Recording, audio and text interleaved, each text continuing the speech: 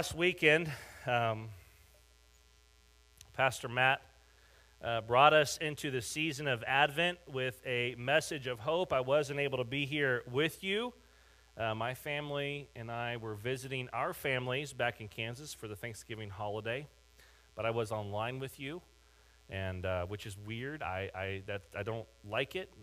You guys smell better in person, but I really did appreciate Pastor Matt's heart and his tone as he helped us step into this important time of the year. Today, we've lit the candle of peace.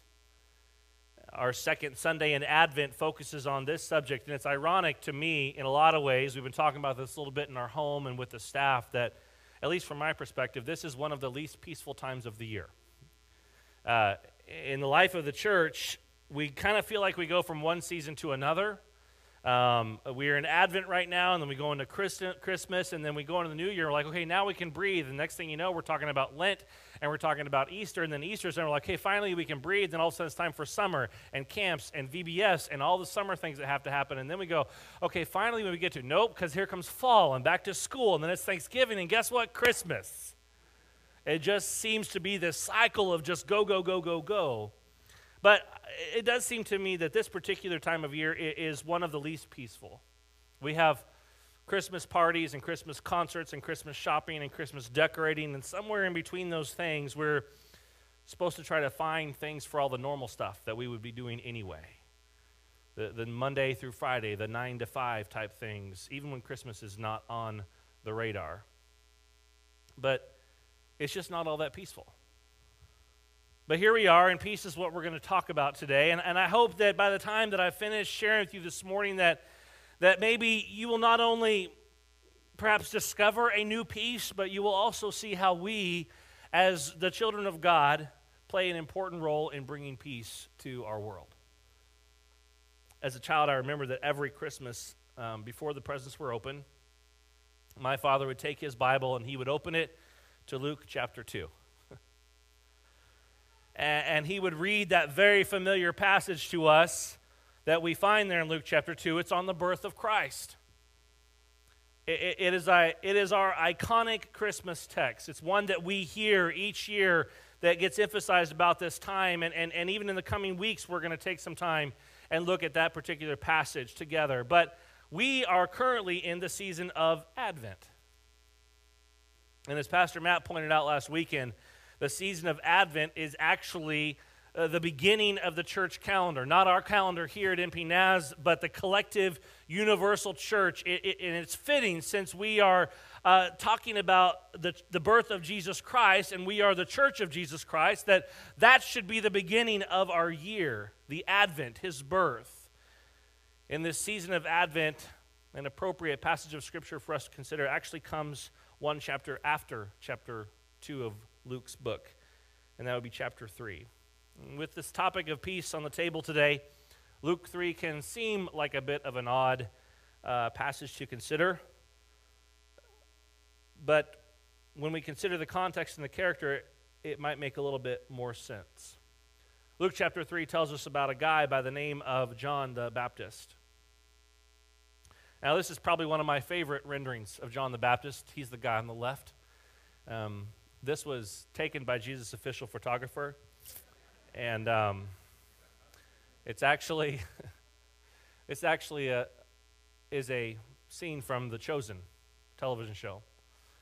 But I like this particular depiction of John the Baptist. John was just kind of generally unkempt. He actually would fit in with a lot of young people today. Bible tells us that he was kind of a wild man. He ate locusts and he ate honey. His clothes were made of animal skin. In fact, this picture might not even do it justice to really describe what his outfit would have probably been like, but he definitely didn't look like everybody else around him. And we find the beginning story of John the Baptist in Luke chapter 1, where Mary, the mother of Jesus, she goes to visit her then pregnant cousin whose name was Elizabeth. Elizabeth was the mother of John the Baptist. And the Bible tells us in Luke 1 that Mary goes to visit Elizabeth, and as soon as she walks into the room, that John the Baptist, who was still in her womb, that he leapt and that Elizabeth was filled with the Holy Spirit. And then we fast forward through chapter 2 in the birth of Jesus, and we get into Luke chapter 3, and we find John teaching and he's preaching in the wilderness. And as he's preaching, he's calling the people to repentance and baptism. John was not a peaceful-looking man. And his message was not a peaceful message. Repent! Repent and be baptized was his call. Look with me in Luke chapter 3, starting with verse 1. It says, "In the 15th year of the reign of Tiberius Caesar, when Pontius Pilate was governor of Judea, Herod, tetrarch of Galilee, his brother Philip, tetrarch of Iturea and Trachonitis, and Lysanias, tetrarch of Abilene, during the high priesthood of Annas and Caiaphas, the word of God came to John, son of Zechariah, in the wilderness. He went into all the country around the Jordan, preaching a baptism of repentance for the forgiveness of sins, as it is written in the book of the words of Isaiah the prophet, a voice of one calling in the wilderness, prepare the way for the Lord, make straight paths for him. Every valley shall be filled in, every mountain and hill made low, the crooked roads shall become straight, the rough ways smooth, and all people will see God's salvation." Luke's writing begins by explaining for us the current state of affairs, if you will. He outlines the powers that existed at that time in that region, the political players that were currently on the stage. And it would be very easy for us to just kind of overlook this, but we have to understand that Luke included this for a very important reason. Perhaps a better way for us to understand it would be to put this text in more modern terms for us. How about this? In 2021, nearing the completion of the first year of President Joe Biden's term, Mike DeWine was governor of Ohio. Robert Portman and Sherrod Brown were senators to the United States Senate. Joel Day was the mayor of New Philadelphia, and Mark Maddox was the senior pastor at New Philadelphia Nazarene, and so on, and so on, and so on. You see, what Luke was doing for us here is he was setting the stage by literally pointing to all of the political players and the leaders of that day. And it was for a very specific and very important reason. You see, the people believed that their salvation, that their redemption was going to come through someone that was in the top half of our scripture. They believed that it was going to come through someone who held a position of authority, a position of leadership, a position of power. They were looking for their Messiah in the seats of the government. They believed that the Redeemer was going to be some great warrior or a wonderful leader or perhaps even a polished politician. Their focus was on the kingdom of this earth, and in that kingdom, they were searching for a Savior. But Luke flips the script. Into all of that Luke lists in the first two verses, he follows it with this: the word of God came to John, son of Zechariah, in the wilderness. This is the dividing line. This is the shift. A prophet by the name of John the Baptist, a wild-eyed, hairy, granola-looking dude trolling about the desert, different from everybody else, is responding to what God has laid on his heart. And it's a jarring message. It's a revolutionary message. It's all of those things because what the people were looking for in the system, in their earthly kingdom, was never going to be found. Because God's kingdom doesn't operate that way. God's kingdom does not prevail through politicians or preachers or power or money. God's kingdom operates on a very different level. John was declaring a new kingdom. He was preaching a new redemption that was only found through repentance of the heart and baptism for the forgiveness of sins. We really kind of have to go beyond our text this morning to see just how radical this call of John really was. You see, baptism, that was not an entirely foreign thing to the people of that day. Water rituals, including baptism, was very much a part of the Jewish faith. This was not what made John's message unique. Look with me at verses 7 and 8. John said to the crowds coming out to be baptized by him, "You brood of vipers, who warned you to flee from the coming wrath?" He says, "Produce fruit in keeping with your repentance. And do not begin to say to yourselves, 'We have Abraham as our father,' for I tell you that out of these stones God can raise up children for Abraham." See, John is calling his audience a bunch of snakes. I can tell you for a fact that is not a good way to reach people. But that's what John's doing. "You brood of vipers, you snakes," he says to them. He's calling them snakes, and he's also telling them they have placed their faith, what they have placed their faith in, which was primarily their heritage, where they came from, their Jewish lineage. These were the things that they placed their faith in. John says to them, that counts for nothing. That has no value. This is not where your salvation is going to be found. Instead, John says it will come from a change of your heart and a change of your mind. We go a few verses deeper to verse 11. We read this. John says this, "Anyone who has 2 shirts should share with the other one who has none, and anyone who has food should do the same. Even tax collectors," it says, "came to be baptized. And they would ask him, 'What should we do?' And he said, 'Don't collect any more than you're required to.'" Don't collect any more than you're required to, he would tell them. I'm sorry, I got ahead of myself. And then some soldiers who were also there, they asked him, "What should we do?" And he replied, "Don't extort money and don't accuse people falsely. Be content with your pay." It's interesting if we pause and think about it just for a moment there in verses 12 and 14, that even the tax collectors and the soldiers were coming to listen to what John had to say, the message that he was preaching. They weren't just regular citizens, they were a part of the kingdom. They were a part of the kingdom that people were anticipating their redemption was going to come from. These guys, these tax collectors and these soldiers, they were representatives of that kingdom. And John was calling them as well to a radically different life. But what kind of life was that? Well, we got to go back to verse 4. And what Luke writes here is from the prophet Isaiah, chapter 40. And this is what it says. He says, "First of all, make straight paths." Make straight paths and fill in the valleys and tear down the mountains and the hills and make crooked paths straight and make the rough ways smooth.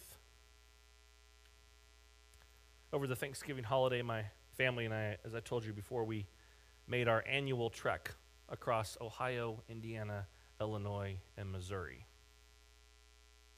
till we finally stop in Kansas, which is where our families live. Our parents both live in the same town.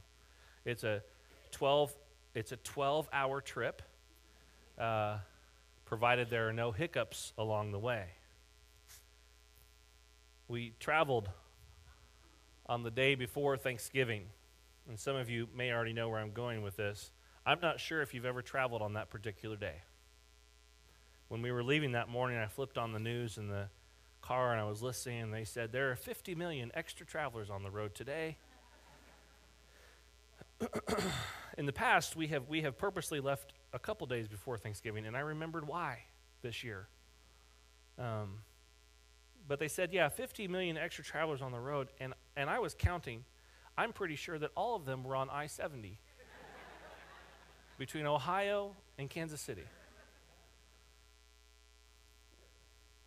Add to that the city of Indianapolis, at some point in their history, their noble history, made the decision that at no time would anybody be able to travel through, around, or near their great city without having to deal with construction. I just want to applaud them for that decision.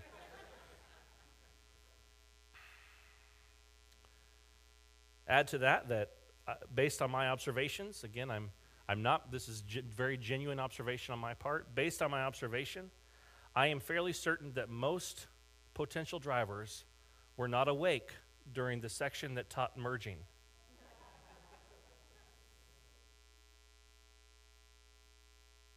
It was supposed to be a 12-hour trip. It took us 15 to 16 hours. 7 people in a car with a car top carrier and a hitch rack, because we mean business. There were no straight paths. There were no filled-in valleys. There were plenty of hills, a lot of crooked roads. In fact, the roads had holes and cracks and bumps. And if you ever piled into a car with 7 people and all of their stuff, then you know what I'm saying when I say it's rough. To make the journey from New Philadelphia, Ohio to Lawrence, Kansas, perfect and peaceful, I-70 would have to be a straight shot with no turns. Again, I've looked at it. It's possible. I was able to draw a straight line from New Philadelphia to Lawrence, Kansas. I don't know why it has to go like this.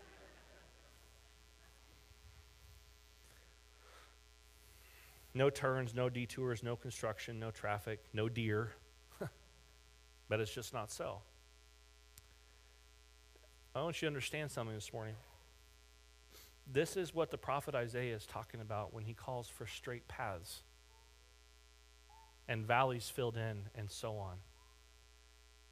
It begins with the call to prepare the way for the Lord, and it ends with, and all people will see God's salvation. Luke, in his echoing of the prophet Isaiah, is saying, you prepare the way for the Lord. We often believe that peace will be attained through power. If we have a big enough army, if we have a strong enough government, if we have the right person sitting in that Oval Office, if we have the right leaders, then we will have peace. On a more personal level, we believe that peace will be attained through our own achievements, perhaps, or our own successes. If I could just have enough money, if I could just have the right job, if I could just acquire the right possessions, the right comfort items, then I would have peace. But here, what we see in Luke's writing is that peace is not going to be found through power or possessions, but through the action and the movement of the people of God.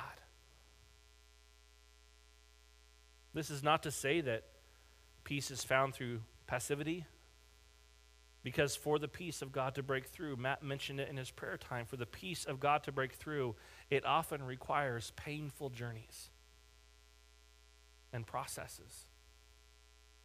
Because the powers that rule this world have to be torn down so that God can reign.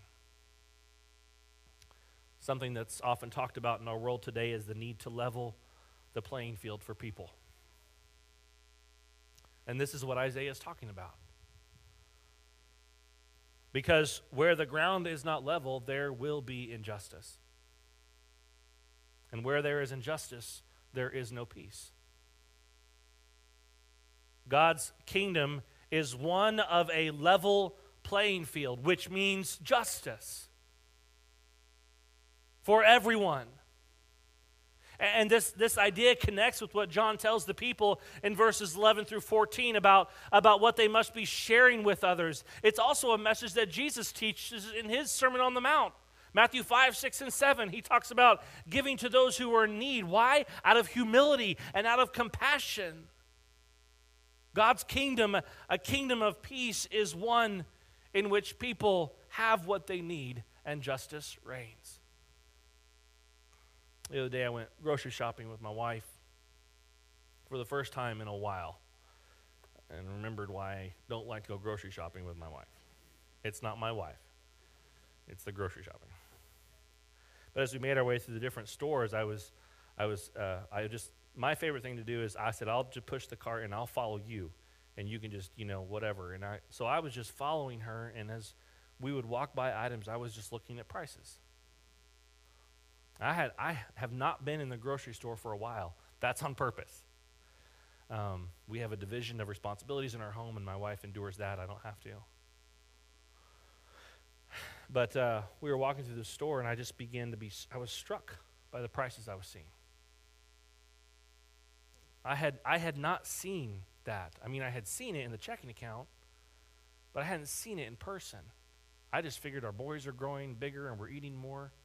No, like milk and eggs were over twice the price from what they used to be. As we continue to shop, I began to think about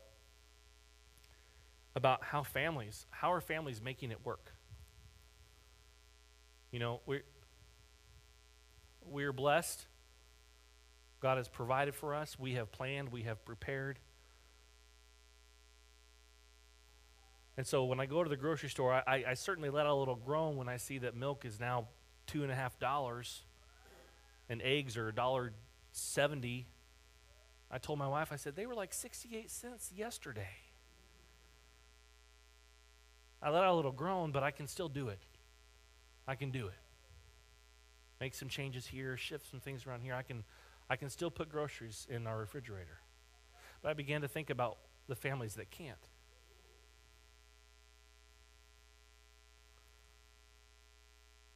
Especially during this season of gift giving.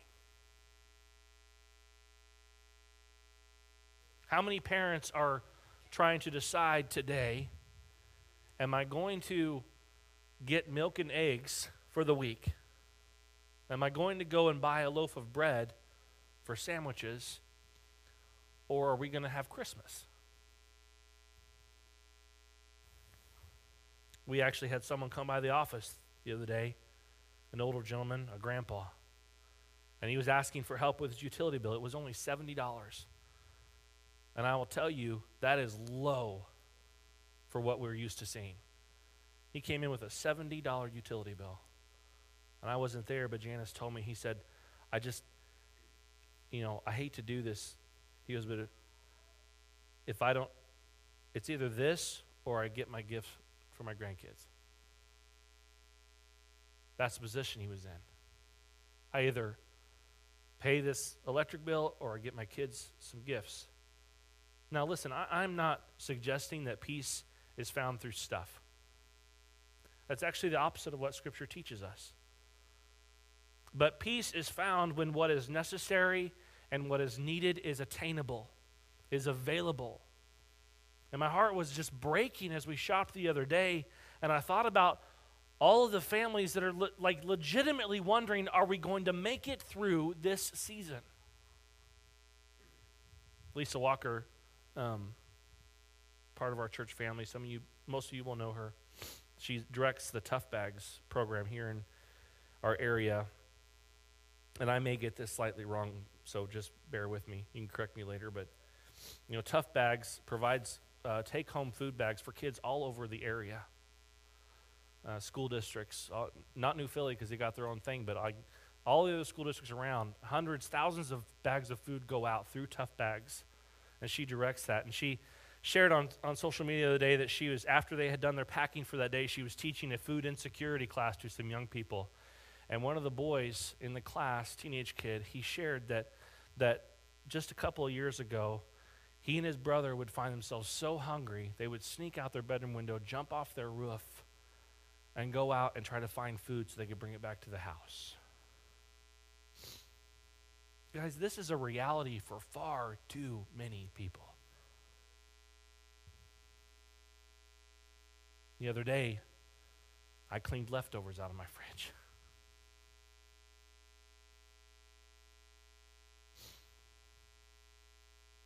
The picture painted by the prophet Isaiah is a straight shot from one point to another. It's free from fear. It's free from obstacles. It's free from strain. It is a level and clear and direct path. And at the other end of it is salvation. The salvation of God for all people, regardless of the color of their skin or the amount of money in their bank account, what their heritage is, what their history is, or anything that we so often allow to become a separator. At the other end is salvation for all people. You prepare the way for the Lord. A kingdom of peace is one that moves in action toward others, looking out for the interest of others and not just looking out for you. This kind of peace does not come easily. It's a painful process. It takes sacrifice. It takes repentance. And it requires a complete reorientation of our lives. I hope that you've been reading along in our devotional, our Advent devotional. I have really been enjoying reading through it. This last week, December 2nd, the writing was focused on hope because last week was our Hope Week, and the author used Isaiah 9, 1 through 7 as the scripture. And I want to read a portion of that for us this morning. Isaiah 9, 2 says this, "The people walking in darkness have seen a great light. On those living in the land of deep darkness, a light has dawned." That is hope. "For as in the day of Midian's defeat, you have shattered the yoke that burdens them, the bar across their shoulders, the rod of their oppressor. Every warrior's boot used in battle and every garment rolled in blood will be destined for burning, will be fuel for the fire. For to us a child is born. To us a son is given, and the government will be on his shoulders, and he will be called Wonderful Counselor, Mighty God, Everlasting Father, Prince of Peace. Of the greatness of his government and peace there will be no end. He will reign on David's throne and over his kingdom, establishing and upholding it with justice and righteousness from that time on and forever. The zeal of the Lord Almighty will accomplish this." In the devotional for that day, she talks about how we often identify with Scripture. We kind of put ourselves into the words, and we read it for ourselves. We read something like this, we go, this is me, this is talking about me, this is a place for me. But the encouragement from the devotion for that day was to remove yourself from the center of what you are reading. Instead, look for those who are, as verse 2 says, walking in darkness. Look for those who are distressed, who are not experiencing the peace that God brings. And she wrote this: "When we only read ourselves as the oppressed, the ones in the darkness, the ones needing that light to dawn, we are often blind to the oppression of others around us. We need a bigger vision." This is what John is pointing to. We need a bigger vision. One that is focused on preparing the way for the Lord to bring salvation to all people. And we do that in part by bringing peace where there is turmoil. We do that by leveling the field. We do that by smoothing out the rough edges that may not be impacting us personally, but are daily realities for somebody else.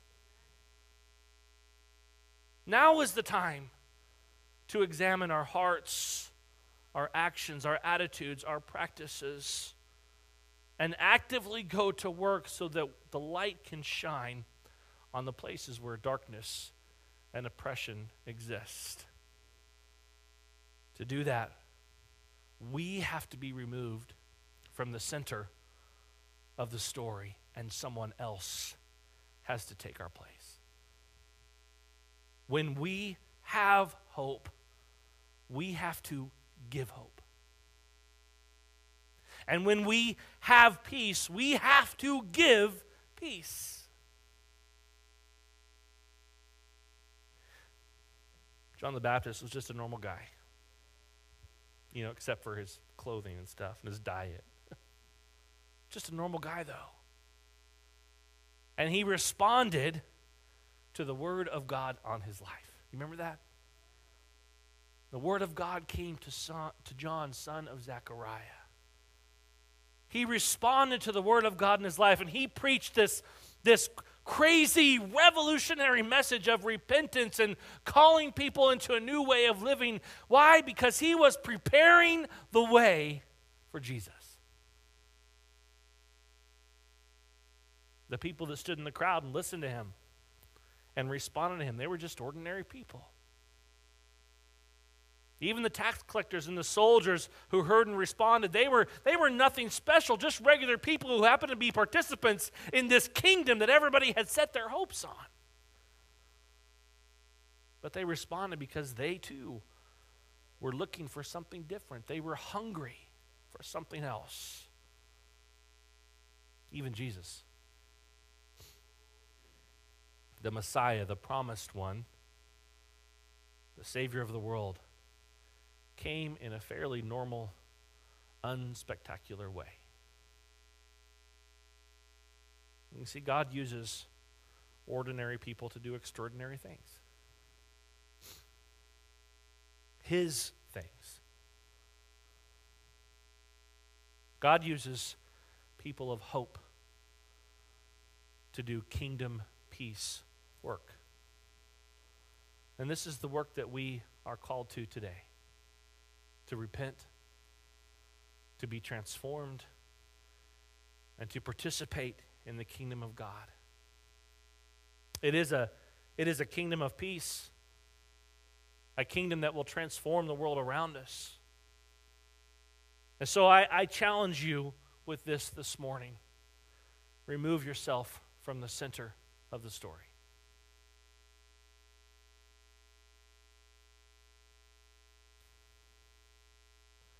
And pray that God would open your eyes and your ears so that you would see the paths that need to be made straight, the valleys that need to be filled in, the mountains and the hills that need to come down, the road that needs to be made straight, and the ways that need to be smoothed out so that all people can see the salvation of God, which is made available to them through a servant king who was born a peasant in a barn. A peasant king who brought and still brings salvation to us all. Would you pray with me? Heavenly Father, my prayer this morning is that we would perhaps hear this passage in a way that we have not heard it before, that we would sense the urging, the calling from you to remove ourselves from the center of the story. It's so easy to look even at a passage like this and put ourselves right there in the middle of it. And then we lose what's really happening. We lose what you are calling us to do as your children. We miss the call to repentance. It's for us. The call is for us to repent of our own pride, to repent of our own selfishness, to remove ourselves from the middle of the story that's been written, and to have eyes and ears that will see and hear what's really going on around us.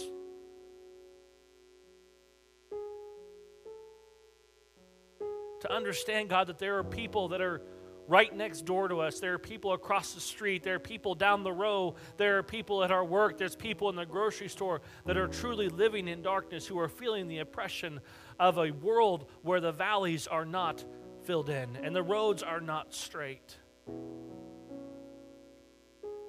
Father, help us to be peace bringers, especially at this time, God.